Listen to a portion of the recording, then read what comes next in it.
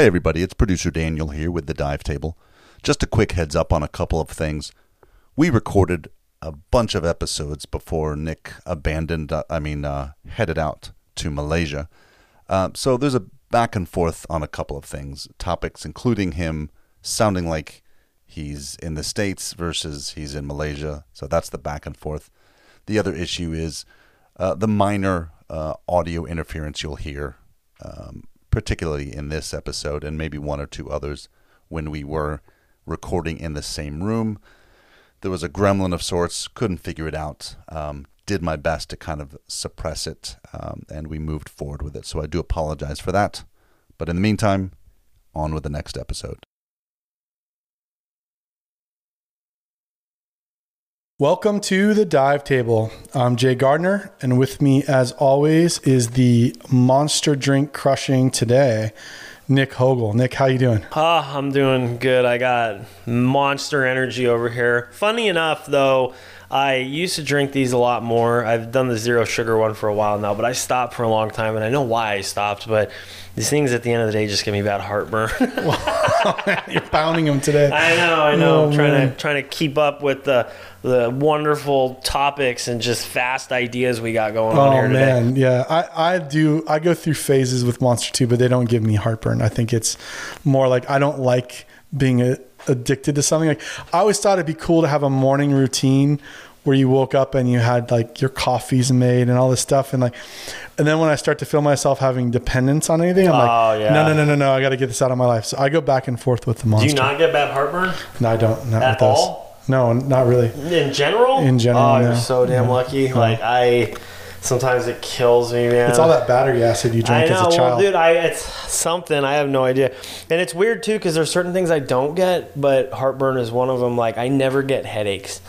Ever. I've never had the only time it will happen is if I'm really dehydrated, and usually, I hate to say it, happens after like a day of drinking. Like the next day I'm like, my head slightly hurts, but yeah, the lucky son of a gun over there.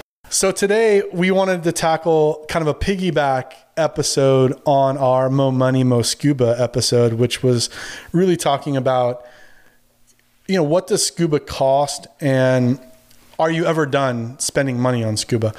And one of the things that came up in that episode was the idea of buying used gear or new gear.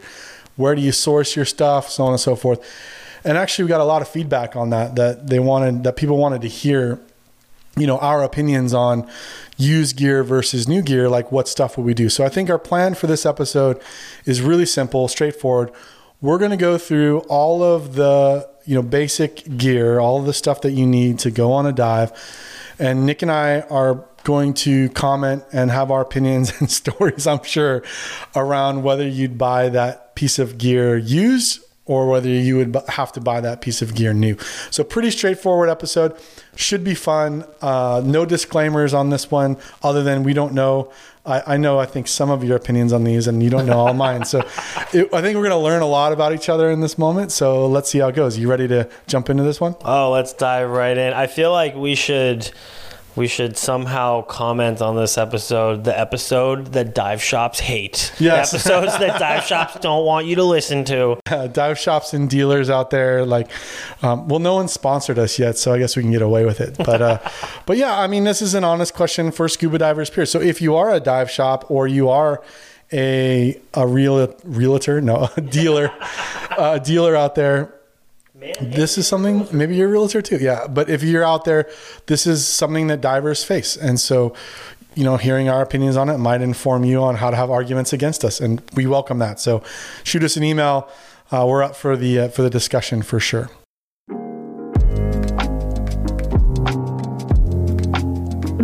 A podcast for scuba divers everywhere. Take your seat at the Dive Table with your hosts, Nick Hogel and Jay Gardner. All right, well, let's get started on this. Let's start with the very basic, fundamental piece of gear that you need to go in the water, the BCD, or in my world, the wing and the back plate, or the side mount, kit, whatever you need. So let's start with the thing that you're going to inflate in order to manage buoyancy while you're under the water, BCD, wing, whatever you want to call it. Would you need to buy this new? or would you buy it used? What's your opinion? So I think almost probably everything that we go into is going to have an either or for me, right?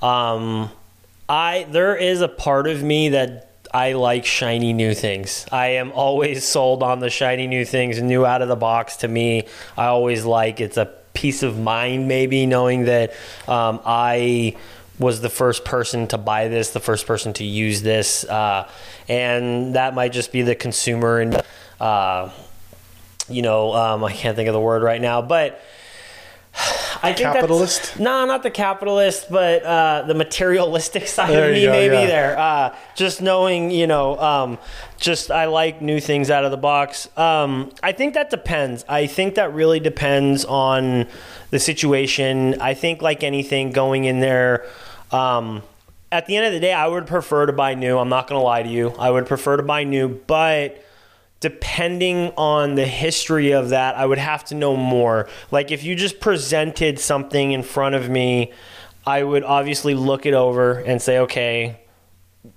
is there a lot of wear and tear on this, or is this and that? At the end of the day, if we're just going to pick one or the other, I would probably say I would rather buy that new, but at the end of the day also I would buy that used. It just depends, because I have gotten used wings 100% that have worked out really well for me.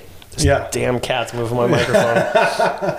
Yeah, I mean, you're right. Maybe a good caveat to all of these is there's a it depends portion of it, and it depends on the condition of the gear. And I think the assumption we're making in used is that the condition of the gear is passable. And we can talk about some ways to know whether or not that's true, because you don't know on face. You can't look at a wing, for example, and know, oh yeah, it's good, or it's not, right? But I think the depends part too is on, what the cost savings might be and the history of the item. Like if you're buying something that's heavily used in commercial diving every day, maybe that's going to make you pause. So just for this episode, I think it's good to put us in the mindset of like, it's generally serviceable. We'll put it that way. And we'll talk about some ways that you can know whether or not that's true. And then on top of that, we can gather some of the history. Like one of the first questions I always ask if I'm talking about used gear is, are you the first owner, or what's the lineage of this piece of gear? Now, if I'm buying, a snorkel, I could care less. But like if I'm buying, do you want to buy a snorkel? No, I don't. Which is why I care less.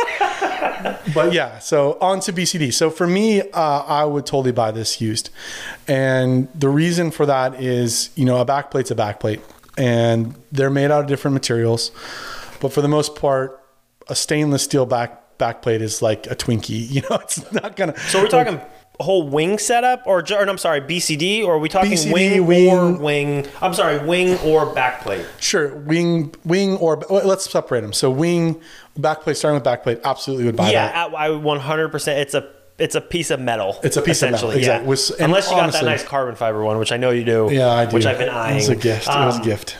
But I mean, the harness you can inspect, but you can get a brand new piece of webbing for $15. You know what I mean? It's not crazy. Did you buy used webbing? Yeah, I mean, I'd buy used webbing, but check the condition of it. Now, how do you check the condition of webbing? Well, is it fraying? That's a sign. If it's not fraying on the places that you can cut off, like the end of where the belt goes through the actual belt buckle, then maybe there's some issues there. Are there rips and tears? Is there, any frail spots? You can kind of run your fingers along them and feel if it's brittle or something like that. I mean, you're gonna be able to inspect that. But a piece of webbing is $15 brand new. I'd buy used webbing. I'd probably inspect it, unless it's completely atrocious. Then it's probably serviceable. There's not much you need to do other than set your D-rings where you want them and make sure that the width of everything is adjusted to you. So you got to do some adjustment to use gear, period, and set it up in the way that you'd use it. Now, a wing, for me, is the same story. I'd buy that used with a caveat. The one caveat is I would want to do a check on that. How do you check a wing? Well, you ask the seller to inflate it and take a picture of the timestamp. Leave it inflated for I think it's 2 hours or 3 hours. Check me on that. It's not all day. It's like 2 or 3 hours, and then come back and check it and take another picture that it's still inflated. That ensures there's not a leak in the wing itself, right? So yeah, would I buy that used? Yeah. And then when I get it, I'm probably going to take the inflator hose apart, check the seals on that, check the condition, clean it. I'm going to take the dump valve apart, check the condition of the spring, clean that, make sure everything's copacetic and clean in there. But usually a used wing, is going to save you hundreds and hundreds of dollars. Yes. And usually the wings, the only thing really that can go wrong is either they can tear in the fabric, on the outer fabric, which a tear in the fabric isn't even really that big of a deal unless it hits the bladder. Once it hits the bladder, there's a hole in the bladder. That inflation test is going to tell you 100%. I mean, as long as, it's an earnest test, and even then too, with the leak test, it could be something as simple as an O-ring. So that's not even necessarily a game like ender right there. Like, oh, it leaks. No, because if the bladder is still in good condition, it might be something, a little tiny O-ring that couple dollars to replace, and there you go, there's a perfectly good wing. Because I actually received someone gave it to me for free, one of my good come-ups, but it's like an older Halcyon wing, which I think I even lent to you. Yeah, it's mine now. Yeah. But someone literally just gave that to me because they're like, man, this thing's been sitting in my garage. I probably wouldn't have bought it, I'll be honest with you, because I wasn't in the market for one, but he's like, just take it. And I was like, free scuba gear, I'm not going to, and yeah, I just went and I just replaced a couple things on it, and I literally just inflated it one day and put it somewhere, and I think I came back like a couple days later, it was still completely inflated, so I'm like, good to go. So I do agree, it's just, there's always there's always, the not what ifs, but just like, okay, there's certain things I'm like, yeah, I'd prefer new. At the end of the day, probably I'd always prefer something new. But yeah, I think I would side with buying a used wing, but looking at it and, inspecting it to the best of your ability, and then maybe even going somewhere and having it professionally inspected. So, well, I think maybe it's good too. We're now 13 minutes into the episode. Maybe we should say a couple of things here. One is, by no means do Nick and I endorse you doing service on your gear without proper training. So please, if you're going to service your own gear, get the training that you need. We both have got that training, and we feel comfortable working on a lot of different pieces of our gear. But there are things that are outside of my scope. There are things that are outside of Nick's scope. And when that happens, we send it away, right? We send it away to somebody. So please don't think, oh yeah, I just buy it new and service it myself and everything's going to be fine. No, you need to train to make sure that servicing is working. Because I think the overarching thing, and maybe the second piece to start with before we jump through the rest of the list here, is yes, this is considered life support gear. So if you have a wing failure, that can cause a cascade of problems, especially if you have not trained for a wing failure or a BCD failure. So yes, there is an aspect, and I think that there is a belief system out there that says, look, this is all life support gear.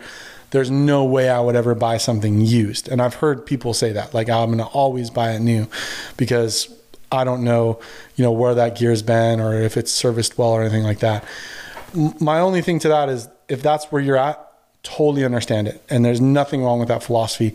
I think what Nick and I are, where we are, is, at least in our experience, that there are things that you can buy used that save you some money, or that, maybe lets you try some things that you wouldn't try out otherwise. But we've put the training behind knowing what that gear is and how to service it, and we know where our limits are. And so when we need to bring it in someplace to a shop or to a dealer to service it, we're going to do that. So this is not an endorsement of like, just go on the internet and buy whatever you want and like go for it. More or less, it's like, here's our opinions and experiences in buying these things used or not used, and what we did when we did buy them used, and how we would approach that situation. So that might be some good caveat to lay out before we get too deep into this episode. Well, and also I kind of wanted to elaborate a little bit more on what you were just saying, because I know I fell into this, I don't want to say trap, but there are, and you heard me say it earlier, this is the episode that dive shops don't want you to listen to. Even some organizations. At the end of the day, it is a business, right? So certain things are a business. I'm not saying what we do is a business. I'm not, categorizing any, either way. There is this belief that I feel is pushed when you're first getting into it, especially if you go to a shop and you're taking a class there. It's like, oh, buy new, don't buy used. Like I felt that there was a time when, and maybe it wasn't directly pushed to me, but it was like, you're getting into this, buy new. And I completely agreed with it. I'm like, oh, I'm going underwater. This is, life or death situations. I don't want to buy something used. So I did have that belief. So for a long time, I didn't buy anything used. I was like, no, there's no way I'm buying something used. I want it new. And then I learned more about certain things, and this is maybe why this episode is good, because I felt that there was a little bit of a thing taught to me, like, oh, buy new because this is life support systems. So I want to say it is okay to buy things used. Absolutely, it's okay to buy things used, but do your homework, do your research. Don't just go buy that BCD that's been sitting in somebody's garage for 14 years in Texas heat and expect that thing to work well. It's not going to. But that BCD that someone's had for 3 years, they took an open water class, and then it's been sitting in their closet in a controlled environment, probably completely fine. Maybe it just needs an overhaul. So there's always different situations that you're going to run into. But I do just want to endorse that at the end of the day, it is okay to buy used, but or just don't follow that belief that everything has to be bought new. Because that was kind of pushed on me, and I want people, and that might have not, let me rephrase that, it might not have been pushed on me, it might have been just a mindset that I had going into it. Yeah, that's really fair. And I think too, when you get into the used market, as we stay in this kind of overview piece, that you need to know what you're looking at. So it's not just like search on Facebook Marketplace regulator and buy the first one that looks like a good deal. Like, what are you looking at? What are you actually looking at? What do you want? Have you any experience with that style, with that brand, with that company? I mean, you got to know what you're looking for, I think, when you're in the used market, because there is a lot of junk as well that's out there that isn't, whether it's new or used, is still not good equipment, right? in some ways. So I think that's one of the things I bring into a used search is I know what I'm looking for. So for example, if I'm looking for aluminum 80s sometimes, right? We'll get to tanks later, but I'm looking for either Catalinas or Luxfors. Why? They don't make Luxfors anymore. So they're now XS Scuba, I believe. And so I want to get my hands on those. So I like the buoyancy characteristics of the Luxfors for both back mounted doubles, and I like them for deco bottles or stage bottles. And I really like the Catalinas, which you can get new for side mount. They have, I think, a little bit better buoyancy characteristics in terms of the shift or the swing between, negative and positive on the Catalina bottles. So I know I'm looking for a brand. I'm also know I'm looking at the year of manufacture. I'm also looking at I asked to see the top of the bottle, a picture of the top of the bottle, so I can actually read the manufacturing, the actual last hydro or the original hydro date, the born on date, all this stuff. So I know what I'm looking at, and I know what I'm looking for.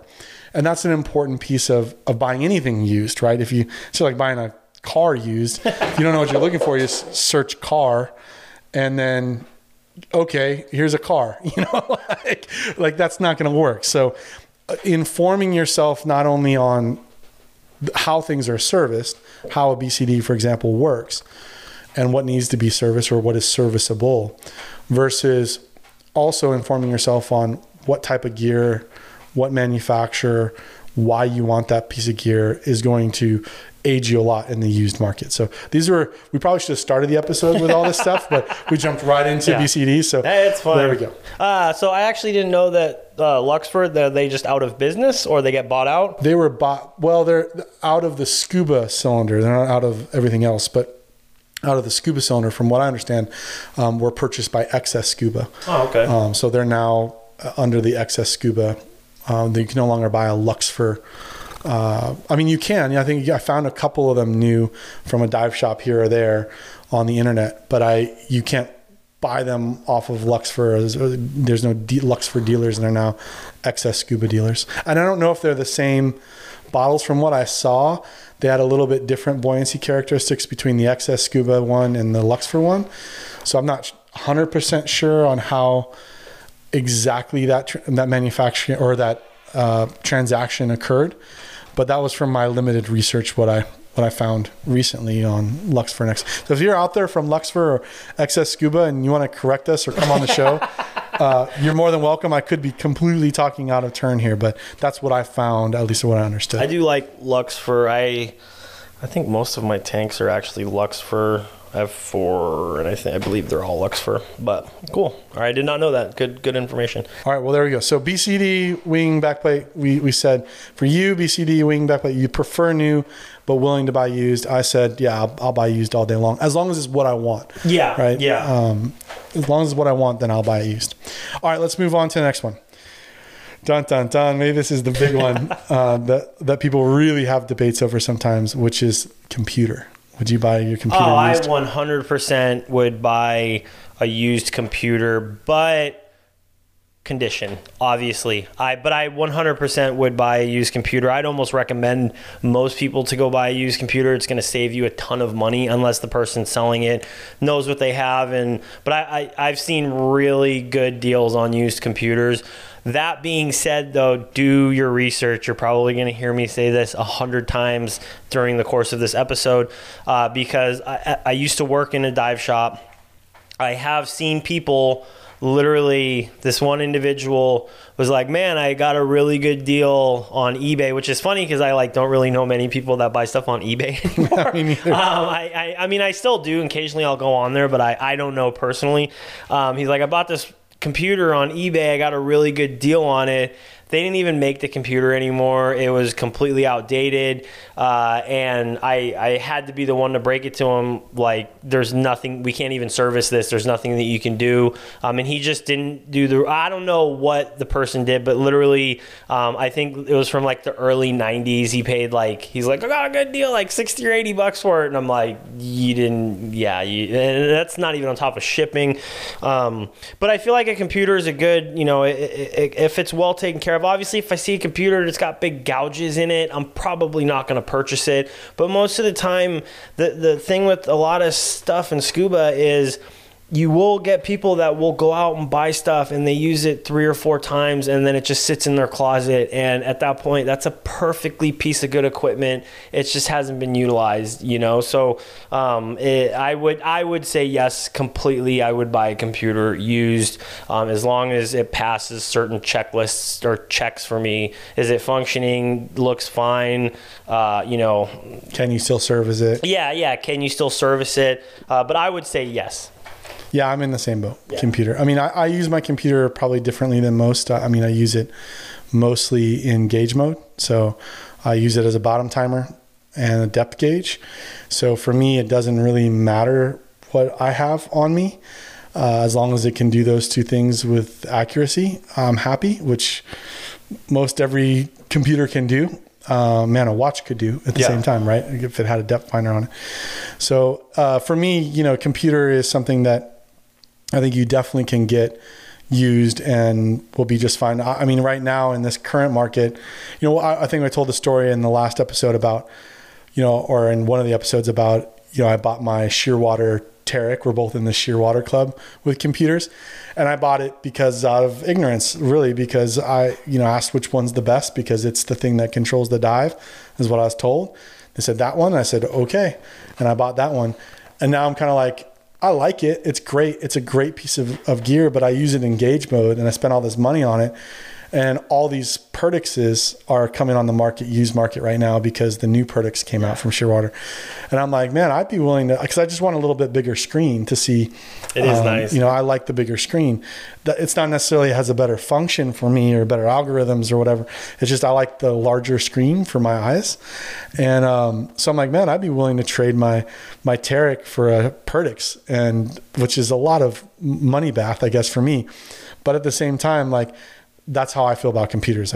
Whatever. They're just bottom timers because I can do all that in my head, or I'm trained to do it all in my head. So computer, totally comfortable buying used as long as it's serviceable, which almost all computers are serviceable unless you get that random eBay computer you're describing. Well, I mean, it's, and because this day and age, technology is outdated so quickly that, you could have a computer that's 5 years old that's not serviceable anymore. I don't know that for a fact, but I mean, it happens, there's probably computers out there that are more than 5 years old that are trash, but when it first came out, it was the new hot thing, so that's the problem that we run into with technology these days. And there's always going to be some shiny new knob or something that they're going to put on the newer, this is like, I don't even know, do you know the differences between the Perdix 1 and 2, the new one? There's a little bit better screen, I think. I think that there's a little bit, I think they changed the function of the buttons or something. I don't remember exactly all the changes. Yeah, and usually they weren't groundbreaking in my mind. Yeah, and it's literally like going from an iPhone 8 to an iPhone 9. Yeah, not maybe like 8 to 10 or something like that. Right? There's not many differences, but enough to where we added another camera on the back or something. Yeah. But so, and that's another thing too is, considering I don't know what the prices are at this point, but I guess it's kind of fair to bring up in this episode is, since they did come out with the new Perdix 2, those Perdix 1s, there might be great deals on them out there right now. Deals. Yeah, like you can go buy them brand new for a lot cheaper. I don't know. I haven't researched the prices. Or like you were saying, people just want to get rid of their new ones or I'm sorry, their old Perdix 1s just to get the 2, so they're just willing to let it go for whatever they can get. Yeah, $400, $500 yeah, right now. and which is a scream, of a deal. So that's another thing too to look at. Just because it's an older model doesn't necessarily mean it's bad. Yep. So something to think about as well as in your purchasing. Yep, and it depends too on how you use it. So if your computer does control your dive in your own way, your decompression portion of it, then yeah, that's a massive consideration in terms of which algorithms are being used and whether or not you can adjust for different gas mixes and so on and so forth. So again, it depends on what you use the equipment for. For me, I use it as a bottom timer. I'll buy it used all day long. If I was, controlling a rebreather, and maybe I'd consider buying that new, I don't know. So it depends on how you're using the piece of gear and all of these questions. But especially when it comes to things like technology, that becomes a really important consideration because, like you said, it does change quickly and it can have, impact on your dive if it's something that you're relying on to tell you what to do during the dive. So good considerations around a computer for sure. Man, we've only got through 2 of these so far. I thought this would be like a wham bam episode, just go through real quick. But no, this is going through. There's always a lot of consideration. There is. We're always considering all sides of the coin. And we like to talk a lot too. That's true. All right, well, let's get into exposure suits. So let's start with wetsuit. Would you buy a used wetsuit? No, I would never buy a used wetsuit. I would always buy new. And I know some of you out there are probably thinking of the P factor. Not even necessarily that. It's just used wetsuits over time. They're going to compress and they're not going to be as good as if you buy them new. Like if you have a 7 mil wetsuit that has 100 dives on it and then a 7 mil brand new wetsuit, it's going to be very different. Like it's not going to keep you as warm. Basically, you're just using it, to me, at that point for environmental protection. Environmental. It's not necessarily going to keep you warm, but it'll keep you from getting a cut or something like that. But for me, wetsuit, and plus I don't want something people have pissed in. It's just facts, people piss in it. Like I think you've heard me say like a used wetsuit to me is like buying a used mattress. You just don't do it. Yeah, I don't know. I'd buy it used. I mean, you can soak it just fine to clean it. And again, it depends on the condition of it, but I would have no problem. I very rarely these days dive a wetsuit. And if I do, I only dive a 3 mil. So it's only warm water diving. So I don't have a lot of need for wetsuits in this moment, except for the pool. So I use the wetsuit when I go in the pool. That's just for me, it keeps me warm while I'm in the pool. But yeah, I think a wetsuit, I think there is wear and tear on the zipper, especially in any sort of movement point or any type of friction. So in the armpits, in the knees, in the hips, those areas, there's going to be, wear and tear on that neoprene.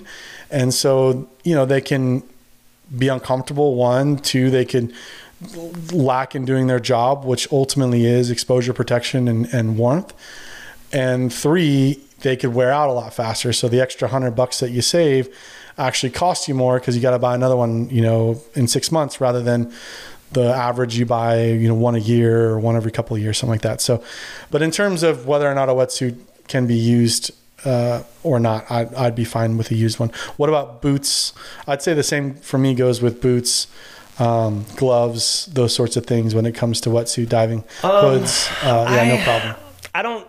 I think for me, boots too is always going to be a new thing because to me, obviously, they're shoes 100%, and I would never buy a used pair of shoes ever. So I'm categorizing them in the same thing. And granted, there are a lot of people that go out and buy used shoes because they like, whatever. But just for me, I'm just like, I don't know what it is. I just have never bought a used pair of shoes. I don't think I ever would. So I would probably put boots in the same category. You just got to get that magic bowling alley spray. I don't know what that is, but it's to spray everything with that, and then you feel better. And it's like you're bowling. Yeah. And honestly too, with boots, I haven't had a pair of boots that have been able to last a very long time. So buying them used, I think they would just go that much quicker. I have had one pair that lasted me for very long, and I'm actually going to go out and purchase that pair again. I don't know if they still make it, but I'll stick with the brand just because I thought, I was like, man, these boots lasted me for a long time. They're still together. Literally the only reason why I threw them away was because they, after like 4 years of using them, probably like over 500 dives, they were starting to tear. And just I wasn't taking care of them, and I was just like, I just need to throw these things away. So I was like, I need to go buy those boots again. I always think in boots too that there's, at least in some of the places we dive, there's also rock protection in terms of walking to the water. So I was really happy. I think I had a pair of Akona boots that were pretty rugged, and I liked those a lot. I bought also a pair of Poseidons because they were really cool. Yeah, they look like Chucks. They look like Chucks. But man, those things, you step on a rock, it's like, oh yeah, man. That's honestly the only reason why I've never bought those, because I wear Chucks, love Chucks, and I was like, man, a scuba boot that looks like a Chuck, I'm all for it. But I do like a hard sole on my scuba boot, so that's just my personal preference. I know some people don't like that, but for me in general, that's why hopefully Poseidon will make that boot. What is it? I can't remember what it's called. HK1, I think. Yeah, I was like, hopefully they'll make those and make a hard sole on them because they are pretty soft. More rugged. Yeah, sorry, Poseidon. Well, I have a pair of yours. I think they're styling, but I usually only wear them on the boat because like I said, I very rarely am diving in a wetsuit, but I got the joke that, wetsuit diving is savage diving. Someone told me I went back to being a savage recently when we were diving off of the local charter here, just because everyone was diving in a wetsuit. I'm like, that's fine. We're not going deep. We're not doing anything crazy. Like if everyone else jumped off a bridge, would you? I did. Everyone else jumped off the boat, and I did too. So there you go. Did they back roll? No, jump. Let's talk about non-savage diving, more gentlemanly or gentlewomanly diving, which is dry suit diving. So would you buy a dry suit used? How about dry suit undergarments? How about dry suit gloves? Dry suit, yes. Actually, my first dry suit purchase was used. I got a screaming deal to the point where I was like, I'm being ripped off. There's going to be something wrong with this. But I remember the dry suit that I had at the time. I looked it up. I think it retailed over $2,000 brand new. I picked it up for, I believe it was right around $500. And I was like, something's off, something's gonna break. And kind of a cool little story behind it was I picked it up outside of Houston, actually at the Neutral Buoyancy Laboratory. Ooh. And really cool because when I picked it up, at one, I always say look at your surroundings on where you're picking something up. And I was kind of, thrown back being kind of a newer diver at the time. I was like, man, the Neutral Buoyancy Laboratory, this is where they train astronauts to go into space, yada, yada, yada. And the guy gave me a tour of the place, another really cool thing just to be able to see that. And I mean, literally the biggest pool I've ever seen. I was just like, man, I wish we can conduct our training here. I just want to get in there and for like an hour. But no, I got a really good deal, and it was one of those situations where, I mean, granted, the guy's like, oh, I used it 10 times. I never really buy into that because obviously you're selling something. You're like, I never used it, even though you might have used it 100 times. He's like, yeah, I bought it, used it for a class. It's been sitting in my closet ever since. I just need to get rid of it. Bought it, was very skeptical, like, okay, I literally came home, put the thing on, and then inflated it and walked around just like a big man for like 10 minutes just because I was like, okay, let me see. Puff marshmallow man. And it was no issues, and no, literally, I had no issues with that. I should have gotten it serviced, but I kind of fell into the trap. At the end of every winter season, I started busting the warm water stuff out and would put that into the closet. And I'll just get it, serviced next year until got to the point where it's just started leaking because it was older and I needed to replace the seals on it. And it was actually I would 100% buy it used, but same thing. Do your research, look at it, don't just buy a used suit with tears in it and thinking that you're going to fix it. And you probably can, but literally mine was good right out of, the trunk, you could call it, because I was able to use it and it was a nice dry suit.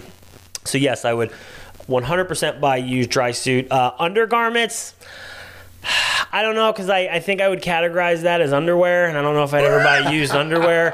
So I don't necessarily, I know it's not underwear, but I think of it as long underwear at the same time. So it's, so that's why I'd probably just buy those new, Yeah, no, dry suit's funny for me because that's probably the one on this list that I would say I wouldn't buy used. And the reason for that is just they're off the shelf. You can get an approximate fit, but they're really, to dial in a dry suit, you should go with a custom fit, a custom made one, and that's yours. And they'll last for a very long time, if you take care of them, like you're saying. But a used dry suit, to me, it's such a critical piece of your dive gear. And this sounds so hypocritical in some ways, because for some, so is a computer, for some, so is a BCD. But for me, that dry suit's, making sure that you don't flood and have issues and, everything else. So there's a dependency for me on my diving on that dry suit. So for me, I don't know. I maybe if I knew the person, like for example, if you were selling your current dry suit, I might consider it because I know that brand fits me off the shelf, and I know you and I know how you've cared for it, right? So that might be a consideration. But just off the internet, someone's used dry suit, even if you can replace the seals and everything like that, there's wear and tear in those things. And I don't know. I don't know if I would buy that used. I think that might be the one thing that I go, no, I'm going to buy 100% new. And I feel the same way as you with undergarments. I've looked at some used undergarments, especially some of like the heating vests and things like that. A heating vest might be slightly different because I don't know if I could categorize that as underwear. Yeah. It's just weird because, like I said, if I think of it as underwear, there's no way in hell I'm buying it used. It's used mattress right up there with a used mattress. But a heating vest is a little bit different, so. Yeah, I go back. I'm on the fence there too, because you're right. In some ways, like it depends on your mindset. But in other ways, for me, if you need a heating vest, and the need is the real key word there. Like if you're doing some cool diving in Antarctica or something like that, and you need that piece. Being cold is really, can be a real problem under the water. And it's not even, there's psychological effects for sure, but there's physiological effects, and those effects, carry down to your decompression. And so if you're in need of one, for me, again, that kind of goes back to something I'd probably buy new.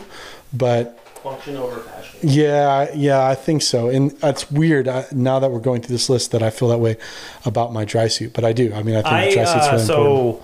Going back to the dry suit that I purchased, the used one, I almost do believe the individual that I bought it from, because granted, when I first bought it because it wasn't for recreational diving. I was working in the water, so I had to dive year round. I was working for a dock company, so I had to be in the water quite a bit. I needed a dry suit to be able to stay warmer during the working months of the wintertime.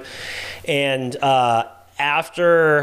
I think I was like, even after 5 dives, I could tell that I'd put more wear on the dry suit than when I got it. So I almost believe the individual that they probably only used it a few times. And it was a phenomenal dry suit. And I actually handed it down because I purchased a new one and handed it down to producer Daniel, so we all know where he stands with used or new dry suits. If it's free, he'll go for it. Somebody gave you a free used dry suit. Oh, I take it. Yeah. Sure. Whether I use it, yeah. I mean, I'd go through it with a fine-tooth comb, but we'll see. But yeah.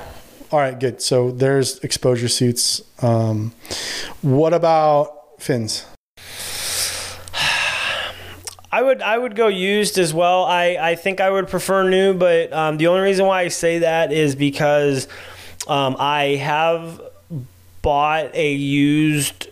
So I got a really good deal on Marketplace one time. So I was looking for fins that I could just use in the pool. I'm odd like that. I have my pool stuff, and then I have my open water stuff, which I think a lot of people are that way too. Some people are not. So no, I'm not trying to harp on anybody, but so I was just looking for a pair of fins that I just wanted to use in the pool, but I didn't want to buy something new. I was like, there's no need for me to buy something new that I'm just going to use in the pool.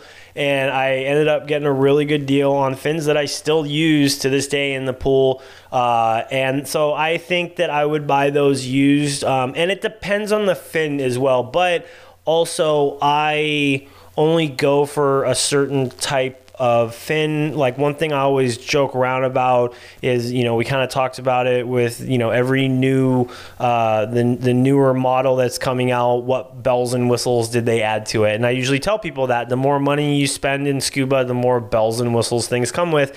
And I don't necessarily think that's always a good thing, the new bells and whistles that it comes with. And I do think that there are, in my opinion, a lot of fins out there that they're trying to reinvent the wheel, and it doesn't need to be reinvented. So I think that there's some older fins that are really good, or they're just solid. They're built tough, so they're going to last a long time. And usually you can tell by looking at the fin how much wear and tear it has. So I think I would be okay with buying used fins just because I have, and it's worked out for me. Yeah, man, we could do a whole episode on fins, because I agree with you. There's a marketplace full of widgets and with fins, and most of them are antithetical to what you're actually trying to achieve in the water, which is streamlined propulsion that's efficient, right, in a lot of ways. But that being said, the used and non-used, I dive mostly my jet fins. I use Scuba Pro jet fins. I've used them for a very long time. There are iterations of that from different manufacturers. So, I think OMS has the Slipstreams that they have, and there are turtle fins and different ones that are out there. The two basic designs for me are either the jet fin or the rocket fin. The rocket's a little bit smaller in terms of its overall footprint, maybe a little stiffer here and there. To me, those things are also like Twinkies. They're gonna last forever. And because they're a big piece of rubber, and that's all it really is. Straps do wear out over time. So the spring straps that you use can wear out. So you can either buy those new and replace, them for, I think it's like $40 or something like that. If you got an old pair of jets or something like that. But fins, to me, I think are, 100% used. There should just be a bin in every dive shop of used fins that new open water divers can come and grab fins out of and try a bunch of different styles. For me, the stuff that I'm doing requires a much broader side to the outside of the fin, because that's going to help in precision control of your propulsion. So especially when you're talking about, modified back kicks or helicopter turns, those sorts of things, you're using the outside of the fin as the actual force or surface that you're trying to push water against in order to create a opposite reaction. So with that being said, that broader side of the fin, for me, those two sides, the jets and the rockets, are the best ones out there for that. In my diving so far, I think the RK3s I'm interested as well. Those are designed around the rocket fins as well. So to me, yeah, fins, man, buy those things used. Try a bunch of different fin styles. Dial in your propulsion in terms of what you're going to be doing. If you're just, bicycle kick or flutter kicking your way through it, there are fins that will make that easier.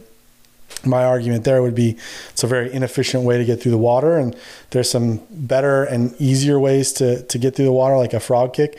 To learn that will make the fin choice very different for you. But I hear a lot of divers, especially divers that are newer, really struggle with their fins and struggle with trying to find the perfect fin. And to me, it comes down to technique first. So what techniques are you going to use and or employ for propulsion? And then the fins should match the techniques that you're going to use. So like I said, if you're using things like a helicopter turn or back kick or shuffle kicks, these sorts of things, then something like a jet fin or a rocket fin or RK3s are going to be your best bet. If your bicycle kick, through flutter kick through life, and that's good for you, then there are other fins that might make that easier. If you've got injuries and things like that, people will take those into consideration. But ultimately, I think fins are for the most part in the used category for me, but it just comes down to technique and usage rather than widgets and bells and whistles when it comes to fins. Sorry, I was getting a little preachy there for a second. But I felt like I was in church. Yeah. Fins are one of those things that just drives me nuts when someone's like, oh, it's just because my fins won't let me do that. No. Your technique is not there yet. The fins may not be helping you for sure, but it's not the fins' fault. It's the technique fault. Start there, and then you'll figure out the fins that you need. And I think that that's a leap that a lot of people make. It's like, because I put on a pair of jet fins doesn't mean I have a magic back kick. It doesn't. So you still have to have the technique, the muscle control, the repetition in order to have that skill. But if I'm wearing a pair of flippy floppies, fins or split fins, actually split fins wouldn't really hurt a back kick in some ways. It depends on the sidewall, but it's gonna make that kick a lot less efficient when I use it. It's not going to make it that I can't do it. And so that's the, I don't know. I have a little preachy thing around fins because I hear it so often, and I'm always like, oh no, you're missing the point here. I've actually never tried I don't know if I have tried a jet fin. I've wanted to, and I was actually, so the reason why, and this is kind of me going off on my own little story right now, so I apologize, but I wanted the OMS Slipstreams for a while. I was looking at them because I'm an RK3 fan. I have those. I think Apex makes they make amazing products. I'm really a big fan of the stuff that they make. I've had the RK3s for the longest time, and for the longest time, I was like, this is the only fin for me, to the point where even in the shop that I was working at, they weren't an Apex dealer, but I just told them, I was like, that's the one piece of equipment that I won't get rid of. This is the one, I'll convert everything else, but I'm keeping my own fins. And I tried the Slipstreams. I just couldn't get them to fit well. It just wasn't, I was like, I think it was like the large was too small and the extra large was too big. I was just right in that in-between size. So I ended up going with the Dive Right XTs, which is a completely different model than the rockets or the jet fins. And I'll be honest, I'm completely sold on those fins. I think that they're really good. I think they're amazing fins. They're a lot lighter. I don't generally like the heavier fins. I like them a little bit lighter, and Dive Right XTs are pretty light. And then even I know another one that's very popular, which I didn't really like, but I know a lot of people like them, are like the Hollis Bat bat style, bat wing. I can't remember what they call them. They're the F1s. They're just these giant, like heavy, super heavy. And I know a lot of people when they get into cold water diving, they like the heavier fins. I never felt that need for it. So I did try those out, and I just kind of wasn't a fan. That's me, not anybody else. I'm not trying to knock on that whole fin as in general, because I know people that love those fins and that's all they want to dive. But at the end of the day, yeah, go and find out what works for you. I wish and it's almost kind of a hard one. I wish that in the beginning that there was like, oh, let me try these 5 different fins and see what works for me. But at the same time, when you give too many options at the very beginning of someone's journey, whether you call it, you might actually mess them up even more. You have to let them get used to a certain style and then figure out where they want to go, because if there's too many options, then they'll never really know.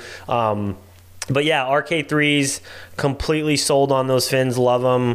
Dive Ride XTs, completely love those too. I'm a huge fan of those. And there's another fin that I was thinking of trying, but that might just be purposes of just trying them, but not necessarily gonna want to purchase them. All right, so fins used, but know what you're looking for from a technique perspective. What about mask? I would say new for me, just because I think, and it depends on how old the mask is also. If the mask has 500 dives in it, 400, 100, 200 dives, I think that I would say new, just because if it's a used mask that neoprene's going to wear over time. Is it neoprene? No, silicone, right? Yeah, silicone. Or rubber. Yeah. But I think it's just there's gonna be a lot of wear and tear over the time. It can kind of shape to a person's face over time. So I would say new. Doesn't mean I wouldn't use a used mask. But if it were me purchasing, it would just have to be very like, I would really have to know the history before I would just buy it. But, and you've heard us talk about this, like, in reality, I probably don't need to buy another mask for 20 years because I have so many. But there's always something else there that I don't really need. But we've spoke about that on previous podcasts. So yeah, mask for me, if you're starting out brand new, used, you're not going to know what you're looking for. And masks do have different fitment. So we both have beards. And so there is a consideration of how your mask fits over the mustache portion of your beard, because it's leak. And a leaky mask is just something, I think if you're going to have a beard, like, get used to it. But at the same time, a leaky mask, because it doesn't fit well, is a problem that you can solve really easily. That is a technical problem, right? Not a technical problem, but an equipment problem. So if you're just starting out, like, a mask is something that you're probably going to want to go into a dive shop, and that's a real value add for the dive shop, to try them on, to make sure that the mask fits. Although I think even in that process, there's a little bit of, maybe it fits, there's not 100% confirmation. But once you know what masks you're looking for, a mask is a mask in the long run. You can buy that same mask used or a similar model. It would be just fine. There can be some wear and tear in the silicone, and they can tear. I've seen them tear. I haven't had that happen. I think it'd be pretty hard forced to tear that silicone. But yeah, I think a mask you can buy used and it'd be fine if you know that mask fits your face. Yeah. And if you know that doesn't present problems around leaking for you, then yeah, go for it. But starting out, figuring out, like, just buying a mask off the shelf because it says scuba mask, probably is not going to fit your face very well. Probably going to create leakage. And if you're just brand new to diving, that leak is going to drive you nuts. Oh, it could be a game ender for some people. And that's so I think mask overall for me is probably, if I'm buying a model of mask that I haven't used before, the answer is probably going to be new, because I want to go try it on in the shop, figure it out, so on and so forth. So mask would be new. What about snorkel? Are you in the used snorkel market? Well, same thing. I have a few snorkels already, but I don't know. I would probably I would say maybe I would be okay used just because I know I could disinfect the hell out of it. But even then, I generally, I'll be honest, unless I'm, and this is just because the organization that I teach for requires me to wear a snorkel. I never wear a snorkel. I never want to wear a snorkel. You've been fired. You've been found out. Yeah, no. And I know, but do you put the pocket snorkel in to be in compliance? No, you have to wear one. So you have to have it on your mask. Yeah, you have to have it on your mask while you're teaching. Whenever I'm fun diving, I never, ever, ever bring my snorkel with me. That being said, I always tell people whenever I'm going on a trip, I do always bring my snorkel 100% of the time, just because snorkeling is free. I could be hanging out on the beach. I can go bring my mask and just snorkel around. No scuba equipment. My girlfriend does not scuba dive, so sometimes we just go out to the beach and hang out and sit, and I'll just go snorkel around. There was a place that we stayed in Mexico where they had this, it was really nice, El Presidente in Cozumel, and they had this big roped off area where if you had your solo cert, you can go and dive, but most people would just snorkel, and it was really cool. I do not condone this to anybody out there. This is just me in particular, but I don't have a problem having a couple beers and going snorkeling. I will not do that. Scuba diving, I've never done it, never will. That's a whole nother thing. But, if I'm kicking back and swimming and hanging out on the beach, I'll drink a couple beers and go and snorkel around. And I'm not telling anybody else to go do that. This is just me.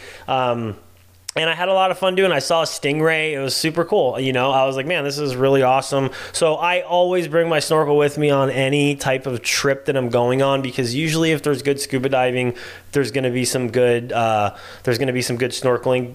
That being said, yeah, if I took a trip to the Great Lakes, then no, there's going to be no snorkeling there. But the type of diving that I like to do, I will go out tropical environments, and snorkeling's a lot of fun. There you go. Yeah, doesn't matter to me. I don't use it very often.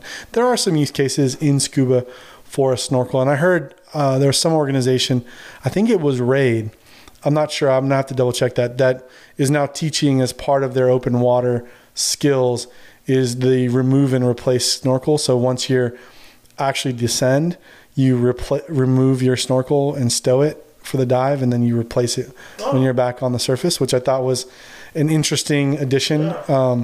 But yeah, during the dive, it's just a floppy mess in your face. I absolutely hate it. You want to hear a funny snorkel story? So when I first got certified, you're in these tropical environments. So this is what I was taught anyways. My instructor was like, you always do on the boat or whatnot, you always make sure your regulator's working right before you jump in the water. One of the basic safety checks, buddy checks, whatever you want to call it. At the beginning of the dive, you're just kind of going through these certain procedures, make sure everything's working. But one thing he always said, he's like, before you put your mouth on the regulator, make sure you look inside of the regulator to make sure there's nothing in there, because there has been stories of people going to put the regulator in and there's like a bug or something in there, and then they inhale it. And so I heard this story, and I am out there. I'm in a tropical environment, no lie. We're about to go snorkeling, and I go and grab my snorkel, and no lie, I see these just two little whiskers sticking out of the mouthpiece of the snorkel, and I kid you not, there was a 2-inch cockroach in that thing. And I mean, could you imagine if I would have put that in my mouth before checking it? So after that, I always 100% look, and I think that's a key piece of advice for anybody, because a lot of times when you're in these tropical environments, they'll be like, oh, we'll stow away the gear for you. We have a place that we put it, you put it in a basket, and you go in there, and I've seen centipedes in wetsuits, like tropical centipedes, not these little tiny things that you see around here, but these things that are 4 inches long, that if they get you, they're just crawling through the wetsuit, but no, yeah, this cockroach, and no lie, dunked that thing in a sanitation bucket for 20 minutes. Yeah, that's gross. That's disgusting. Always check that mouthpiece before you use it, especially in those tropical environments. Life lessons from Nick. I know. No, it's believe me, I guarantee you, next time you go to a tropical place and you're looking at that mouthpiece, you're just going to be like, yeah, I'm going to check it from now on. Bring a vat of acid. That's in my Save a Dive kit now. Is cockroach repellent Always for my keep that gear. little sanitizer. How do you bottle break there. down your gear? Well, I rinse it and then I spray it with cockroach repellent. No, I don't know if this has happened to you here. It happened to me at the very beginning, but I don't even know how or when it got or how it got in there, but I jumped in the water. This was at Windy Point. I jumped in the water, and this guy, I don't even know if he was diving with me.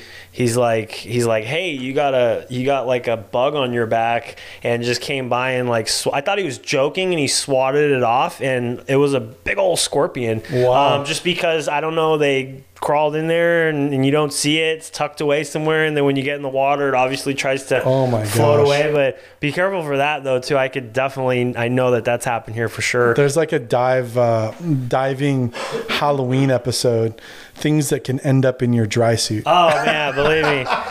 Didn't they even tell us to check for that in Mexico? Like, yeah, I think they did. yeah, they said to just check because things. like literally, dude, I've seen like a 4-inch long centipede, like those tropical centipedes. Like if I would have put that wetsuit on and it was under there, dude, I would have been just the other day, we were sleeping, Becca got bit by a scorpion in bed. You know, I mean, it's just, they're everywhere around here. Yeah, they are. Yeah, do you use the black light to see them? No. That's a cool trick here I learned. Yeah, you have a black light flashlight. Just check. It is kind of creepy when you do that. You're like, whoa! I couldn't see them until that black light's on. Man, Yeah. where else are they? I know, but those things are around. You know, certain things you have to watch out for. All right, well let's hit the next portion of this, because I think this is going to be an interesting conversation. But what about regulators?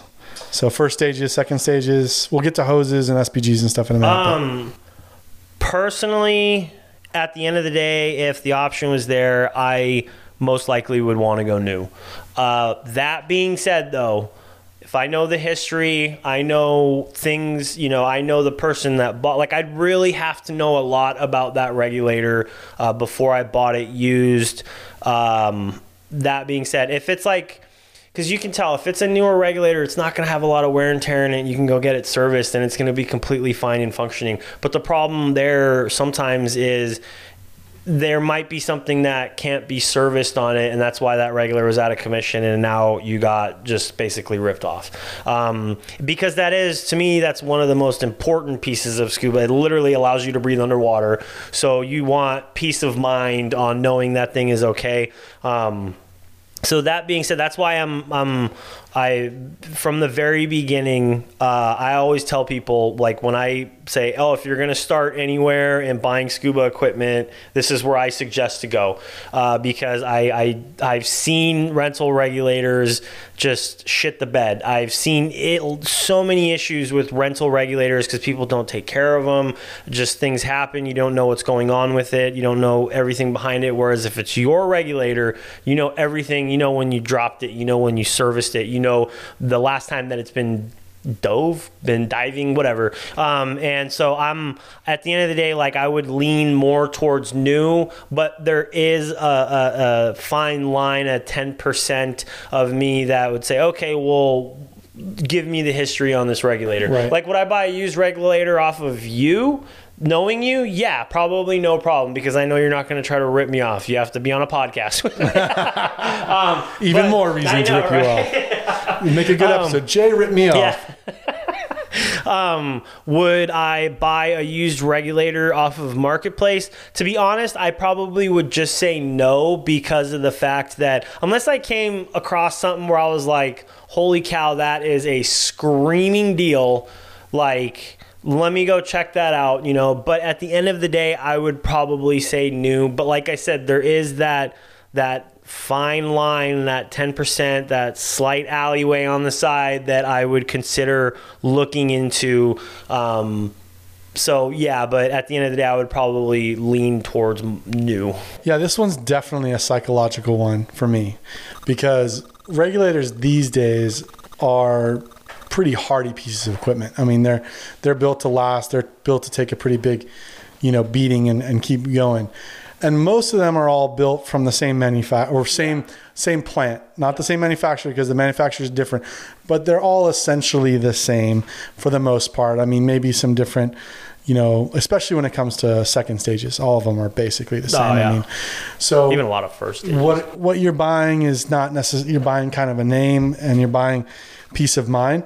What's interesting though is I would probably agree with you that I would prefer to buy my regs new, except for recently I ended up buying a harness that came with 2 sets of regs and SPGs, the whole deal, that I wasn't expecting. So it was like part of the deal, and it was a ridiculously good price. I mean, either one of those things was worth the price that I paid for. So one of them was basically buy one, get one free.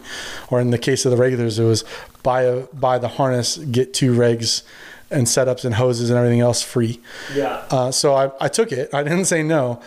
But I have to say, the first thing I did was I took it to, I researched, can it be serviced? I actually got on the horn, or on the horn, how old am I?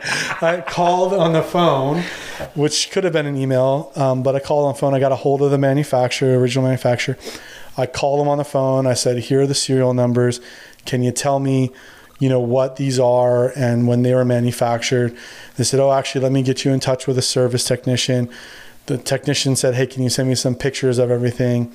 Send them pictures. They told me what they were. I asked for what are the service kits for these particular regs, and they told me. And I took all that information down to a local dealer who can service those regs and said, here's all the information. I'd like to get these serviced. I haven't got them back yet, so we'll see if they pass muster. But there is a psychological, I don't know 100% the history of these. I know what I've been told. Yeah, going through them and servicing them is probably the first obvious step. But also, there is a little bit of until I get in the water and dive them 10 times, I'll probably have that in the back of my mind, which means I'm going to dive with a stage bottle or with a deco bottle just in case, right? For those dives, because I want to make sure, hey, if one of these goes bad on my doubles, I've got something else to stick in my mouth to get me to the surface or get me out to the exit just in case. So it's interesting. There's a psychological thing. I'm sure they're fine. I'm sure they're going to be great.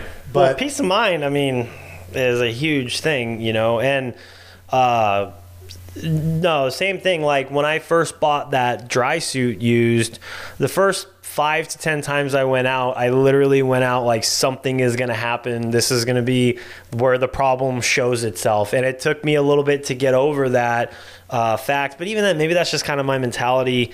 Even with my new dry suit, I'm like, okay, what's, that was probably the most expensive piece of equipment I ever bought, and I don't know if I'm necessarily happy with it, but that's a whole different peace of mind is the mentality aspect is huge, and I'm sure they'll be completely fine. Like that deal you got, screaming deal, because even if everything worked out and it was fine, you could sell one of those pieces of equipment, one of the two, and make your money back. I know. So that's what crazy. I mean. That's why it's like if a screaming deal comes along, you're almost dumb to pass it up, but that being said, there might be like, okay, why is this deal so good? Right. There, it's too good to be true type of thing. Well, I talked to the guy for a few days before, and just back and forth. What kind of diving are you into?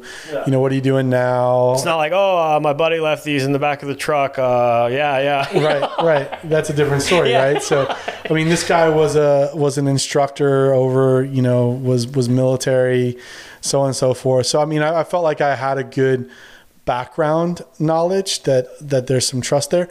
But at the same time, I don't know.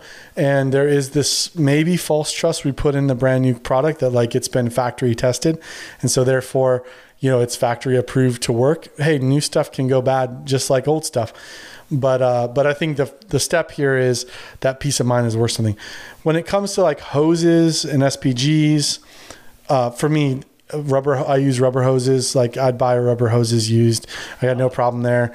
No problem with used SPGs. You can get those calibrated relatively cheap or calibrate them yourself. That's not, as long as you have the IP, not the IP, I forget the calibration tool you need for there. But I'd buy those used. Transmitters, I go back and forth. I wouldn't buy an older transmitter because there were issues with some of them. Yeah.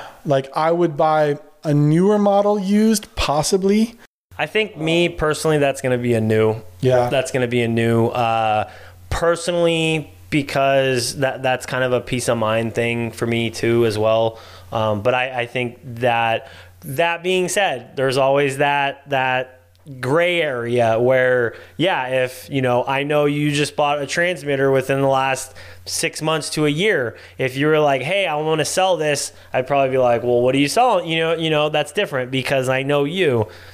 Facebook Marketplace, I don't know if I would. I think it would just be it all depends on the scenario, but I would probably lean more towards new. Well, if I was going to buy that used, I would probably ask for the serial number if I was buying it just randomly on the internet, and then I'd probably check with the manufacturer and say, hey, when was the manufacturer date on this? Is this still serviceable? Are there any known issues with this model that you guys have addressed, and how have you addressed them?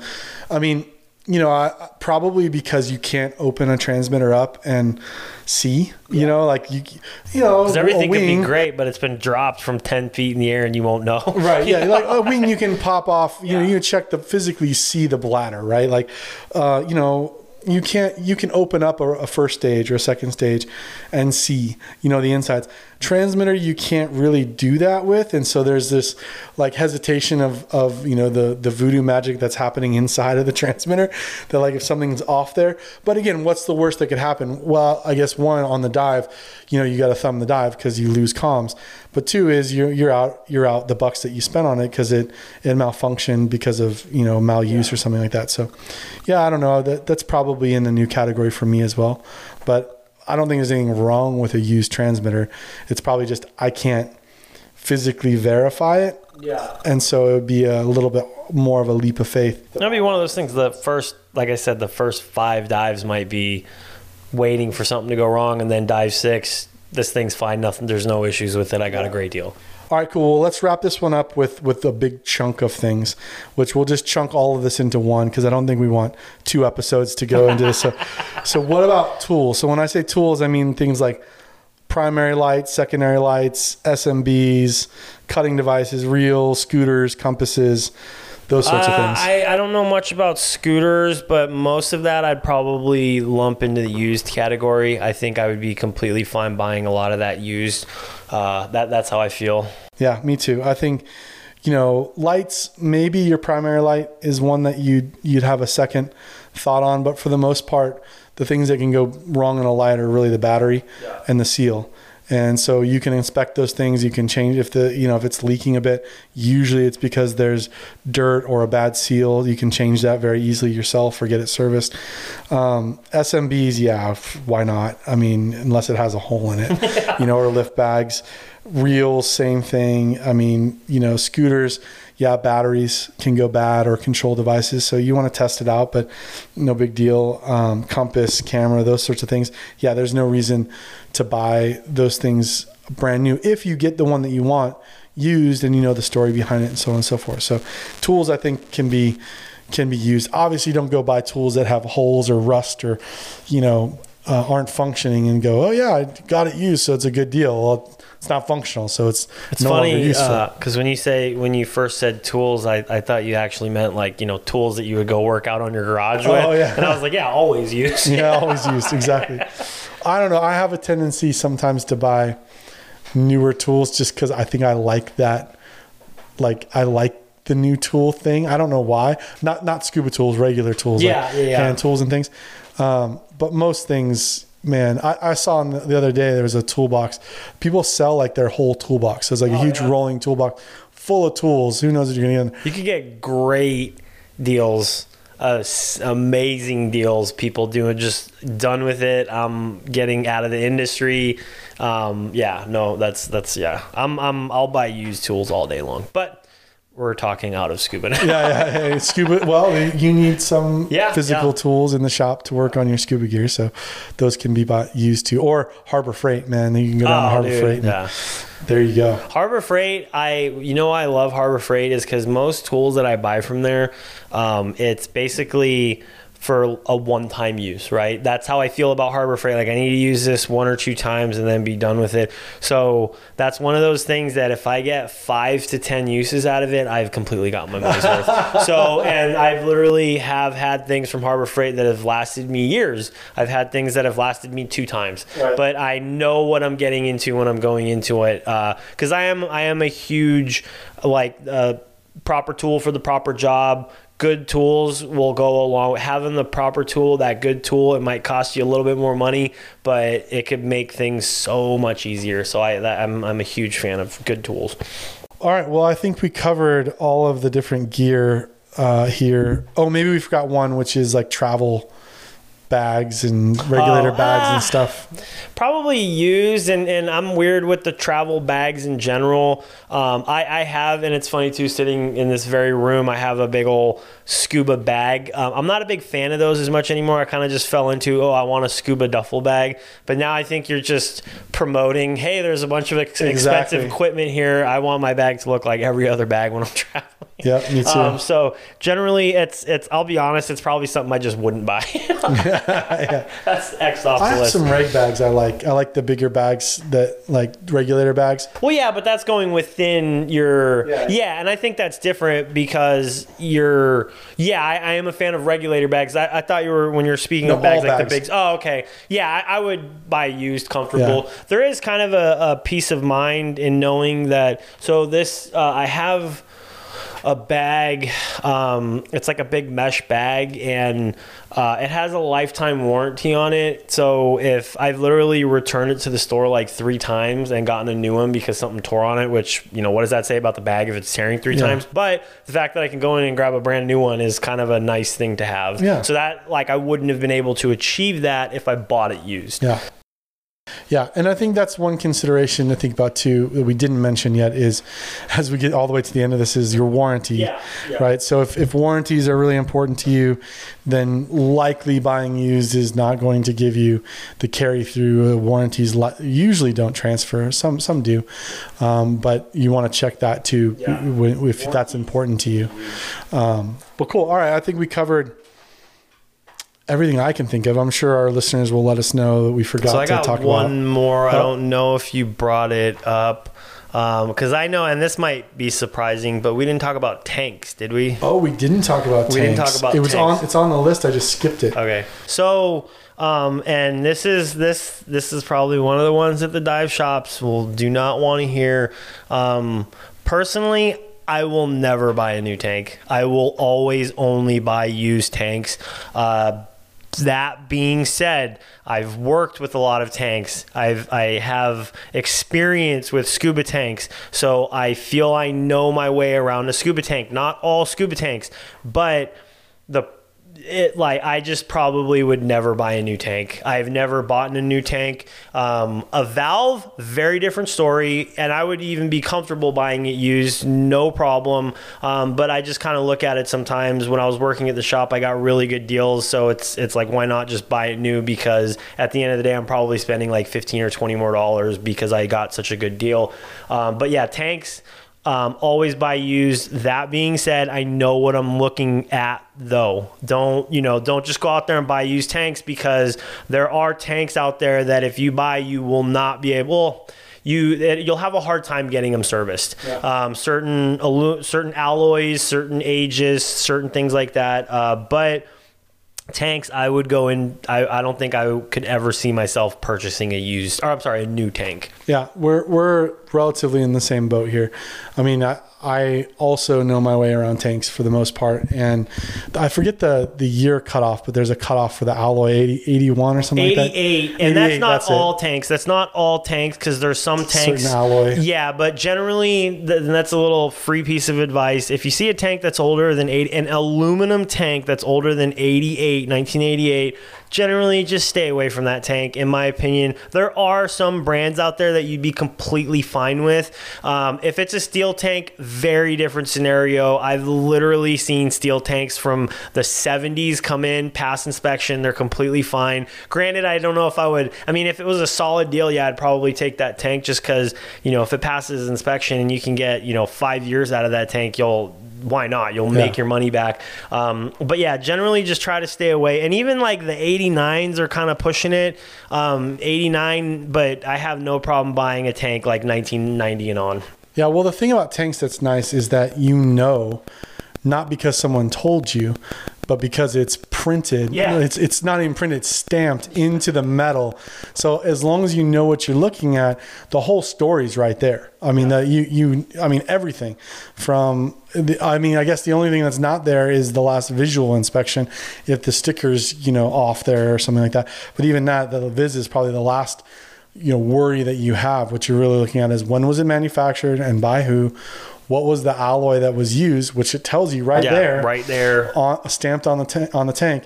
You can do your research on that alloy, and like Nick's saying, there was an aluminum alloy used, prior, in 88 and prior, that had found out to have some defects in it that caused problems with those aluminum tanks. And so, because it's a Department of Transportation DOT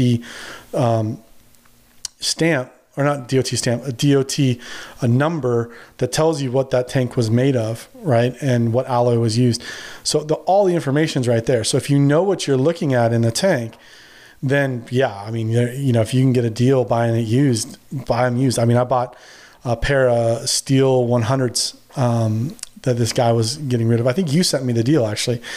And that was a good deal. It was a really good deal. I've gotten some really good deals lately. And I went out there and looked at them and did my little visit inspection on them. And he had some tank handles that he put on them.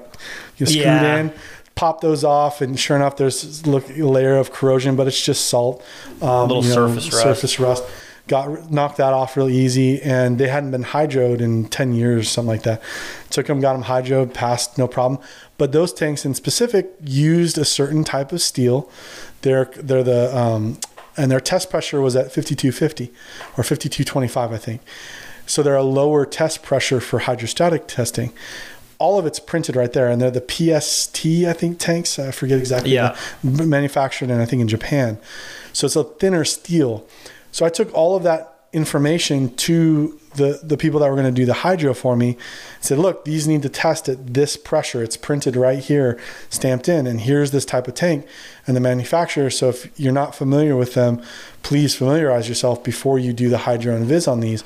And they did, and they came back and passed hydro just fine. And I got a pair of doubles for $300. I mean, that's crazy. Yeah, no, especially steel. 100s. Yeah, steel tanks. That's a steal. It's a steal. Yeah. So tanks to me, new, used, it really depends on the price, but you need to know what you're looking at. And, a lot of times people steer away from used tanks because there's, they're a painted tank and they have scratches or something like that. I mean, so much of that is surface. Oh, yeah. But, go take a visual inspection class. It'll tell you exactly what the standards are. And you can look at a tank, any tank, and go, yeah, I know that this tank is just fine, or hey, there's possibly some issues with this tank, and you might save yourself. You might spend a couple $100 on the course, and save yourself hundreds of dollars, thousands of dollars moving forward if you're going to buy a bunch of tanks. Yeah. So it goes back and forth again. The usage. If you're just going to buy 2 aluminum 80s, and that's where you're going to go, and that's what you need. There's no reason to go take a course on visual inspection and tank servicing. It's good stuff to know, if anything. Good. But you can buy it new and give yourself that peace of mind.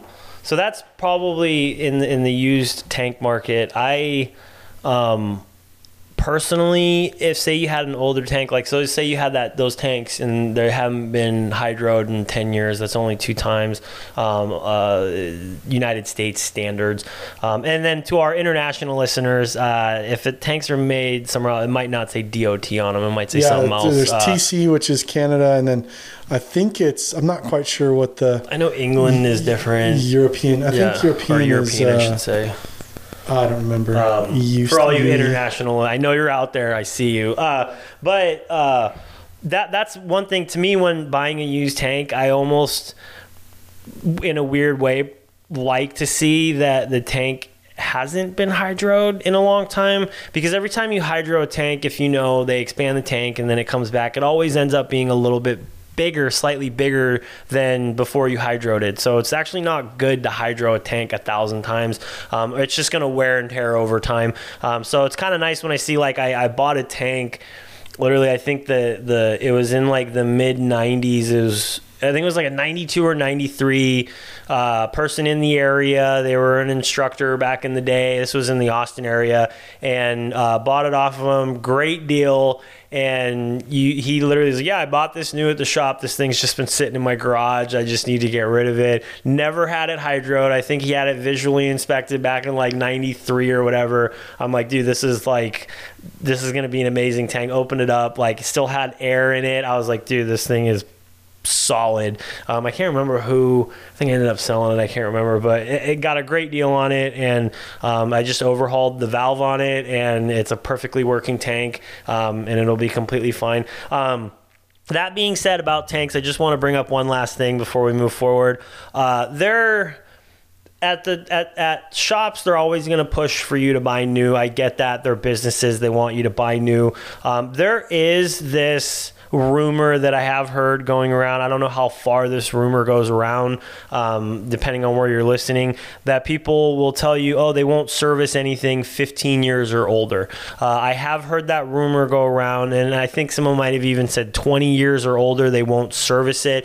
That is absolutely not true. Okay, so just be weary, people, when you walk in, like, oh, and you're talking about a used tank. They're gonna obviously push you to buy new, but that is absolutely not true. If it's more than 20 years old, it can be serviced still. It can be hydroed still. Even tanks that are older than 88, those certain alloys, you can have those pass inspection. It has to go through a certain type of hydro, but those tanks it's a little bit more of a process. The problem you might run into is that certain shops won't fill it because those tanks have been known to explode.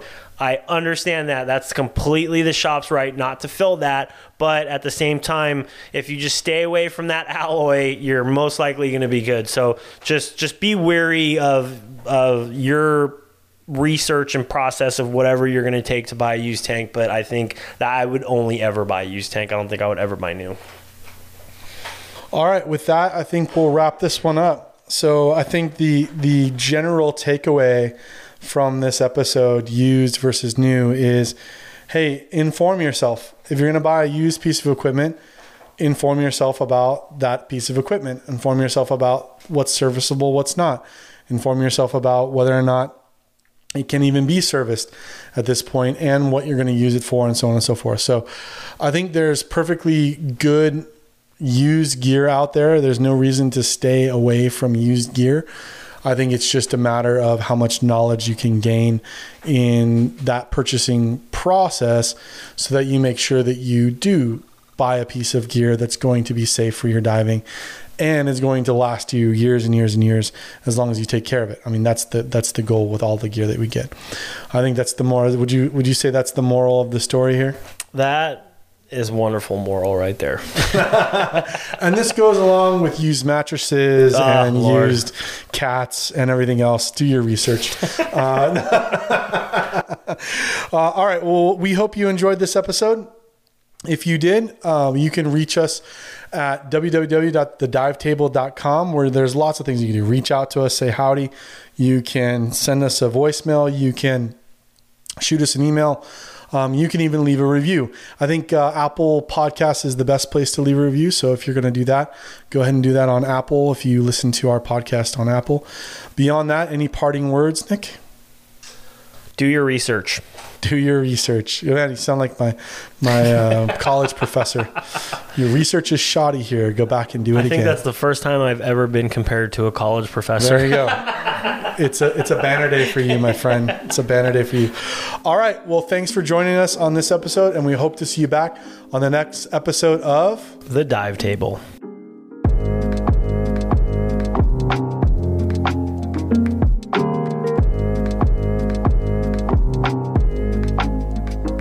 The Dive Table is a production of Fish Dive Surf Incorporated and a member of the Fish Dive Surf Podcast Network.